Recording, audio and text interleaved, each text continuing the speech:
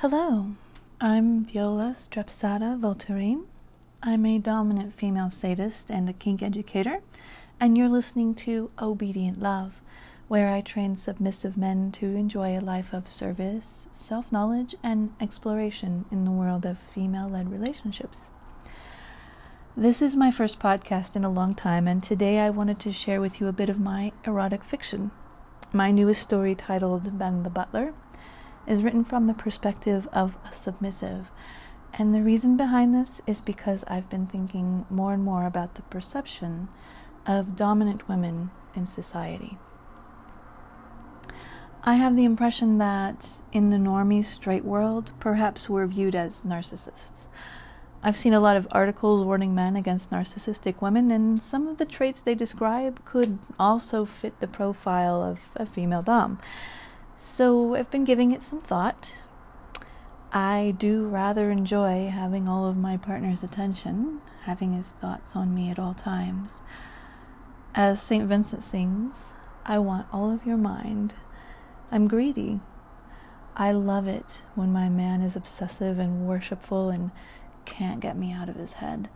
And I want all of his affections all the time.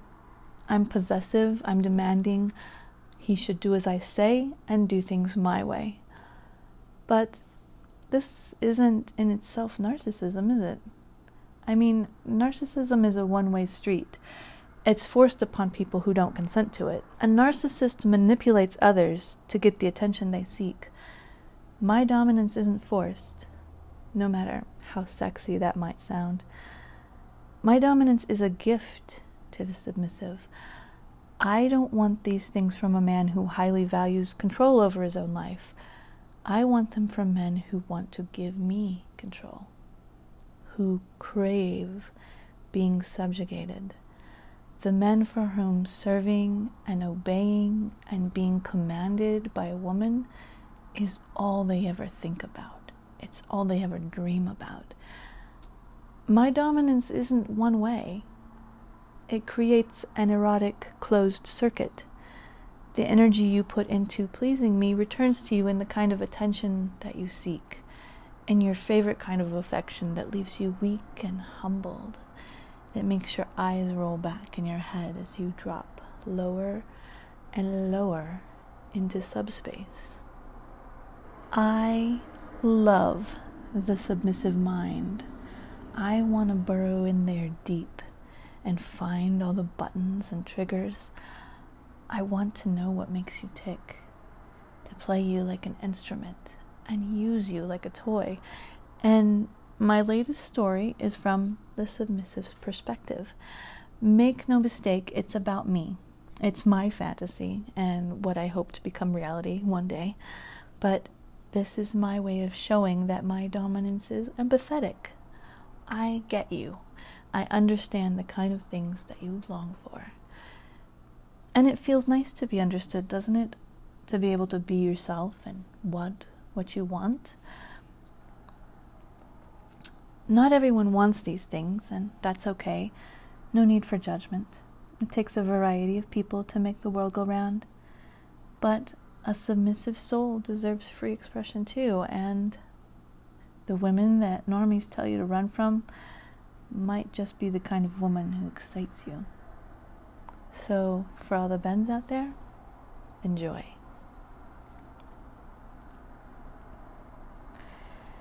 She walked in like she owned the place, and given the fact that she had him transfer the title to the house into her name before she would even agree to move in, it was an appropriate entrance. As she scanned the place, she pulled off her leather gloves, one finger at a time. Ben caught them as she flung them in his direction. Following a few paces behind her, with his eyes lowered, wearing a collar and a black jumpsuit, was her pet. When Ben had first met Viola, she hadn't immediately seemed like the type of woman who would secretly own another human being. She was pushing 50, but could pass for 40, her skin just showing the beginning softness of aging. She had been a young punk in the 1980s and maintained just a hint of her more gothic days in her style. She dressed in solid black, a shock of color in her dark hair. but her demeanor was reserved. She was a quiet, soft-spoken kind of lady, the type to hang back and observe before stepping into a conversation. Not at all what one might expect of a hardcore sadist and a female supremacist, but her understated attitude had now become a part of her appeal. Still waters run deep, as they say.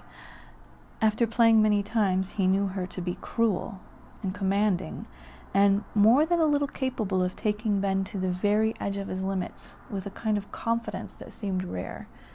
Ben's dream had been to become the butler of an elegant lady of leisure, to be subjugated, treated with less respect than a servant, all the while remaining stoic and composed, taking whatever the lady of the house could dish out with a secret ecstasy. Being truly in love and truly in fear of his mistress was his fondest wish. He'd earned enough in his lifetime to buy a nice home and retire early. When he stopped being busy with his career, he had plenty of time to search for his dream come true. "This will go." She pointed to a runner on the floor. He'd learned that she had very specific tastes. She was an artist. The things that one might find in these tasteful layouts and interior design magazines seemed to bore her. He was doing his best to anticipate her preferences, and was sure he would eventually get it right. Until then, she never worried about offending by telling him when she thought his taste was crap. "Yes, ma'am." Ben nodded his head as a subtle bow. Viola had requirements of her new living arrangements. She would take the master bedroom, with a cage beneath the bed installed for her pet. Ben would be required to live in the servants' quarters, a sort of mother-in-law apartment in the back of the house, complete with its own kitchen and bath. He'd bought the house with this very arrangement in mind. As butler, Ben was in charge of the cleaning and upkeep of the house. He'd hire a housekeeper to come in 2 or 3 times a week, and in between, he'd be required to do the dishes, the laundry, the sweeping. He'd run errands, drive mistress anywhere she needed to go, and be available at all times to service her sexually, should the mood strike her. He would also be beaten and tortured regularly. She'd make use of his orifices, stretching them to new limits as it pleased her. She'd involve him in her sick experiments. One evening, she gave him some pills to take. He did so without hesitating, later to discover that he had an erection that simply would not go away. She spent an entire night slapping it, tying it up, and edging him. She bound and fucked him and slapped his face, warning him not to dare come. Then she gave him 2 ruined orgasms, masturbating him to the precipice and then removing her touch just before he got off. Seeing herself out of his room, she then left him with a still stiff cock, hanging with his hands bound above his head. She'd placed a magic wand vibrator on a post in front of him, leaving it plugged in and turned on low. Before morning, he came 3 more times without being able to touch himself, just rubbing against the vibrator and thinking of the look in her eye and the hard slaps on his face when she'd ridden him. But most of the time, she kept him in chastity. The nights of release only happened a few times per month. He was never allowed to touch himself without permission, and she kept his cock caged at all other times, so the experience threatened to break Ben's brain each time. Having his face ridden with no hope of being able to have a full erection inside that cage made him feel even more servile. Some days he envied her pet. He was allowed to cuddle with her on the couch or in bed. He was allowed to worship her body with back rubs and foot rubs. She lay around, casually stroking his massive erection. His cock was at least 3 times the size of Ben's. Edging him endlessly while watching a movie, while Ben had to serve snacks and act as a footstool on which to rest her heels. The pet was not allowed to wear clothes in the house, and would often be required to crawl around behind her on all 4s. He rarely spoke except to say, "Yes, ma'am," or occasionally, "Yes, mommy." Many times Ben would pass Viola's bedroom to see the pet on his knees by the bed, with his head buried between her thighs. She would thrust her hips and shove his face into her with both hands. Ben would watch, trying not to be seen or heard, his heart pounding and his cock pushing against the bars of the chastity device. If only he could jerk off. The desire to touch himself was almost unbearable, but there was just no way to do it with the cage fitting so perfectly. So he'd press his hands against it and hump, hoping to get any pleasure he could. Having been caught once, he was severely caned and pegged hard for a good hour. When he uncontrollably came inside his cock cage, he was whipped with a quirt intended for horses. He lay bleeding in his room, ass gaping, cherishing the burning ache of every slice the whip had left in his flesh. Ben knew his role. Serve. Be treated as an object. The only affection allowed was when she purred and caressed and kissed him in between strikes of the cane.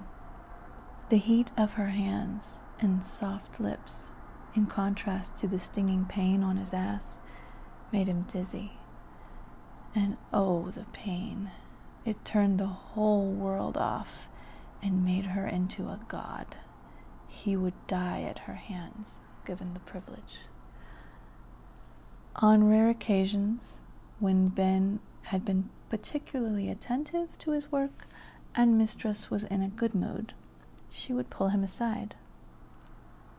"You've pleased me," she'd say softly, "and I want to give you something."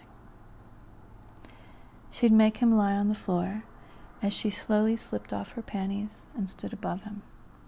He'd stare at her vulva for a long time as she slipped her fingers between the folds. Then she'd crouch down, her cunt hovering just above his mouth. If he tried to raise his lips to it, she'd grab his hair and pin his head to the floor. She forced her fingers into his mouth and then down his throat, gagging him. Then, as she removed her hand, suddenly a gush of golden fluid would pour into his mouth, nearly choking him. He'd swallow as fast as he could, but it would overflow and pour out and down the sides of his cheeks and into his ears and nose. A puddle formed under his head. Then she'd stand up and smile down at him. She'd place her foot on his throat. "Learn to swallow faster," she'd say. And, tapping the side of his head with her toe, she'd order, "Clean it up." And with that, she'd walk away. And that was part 1 of Ben the Butler.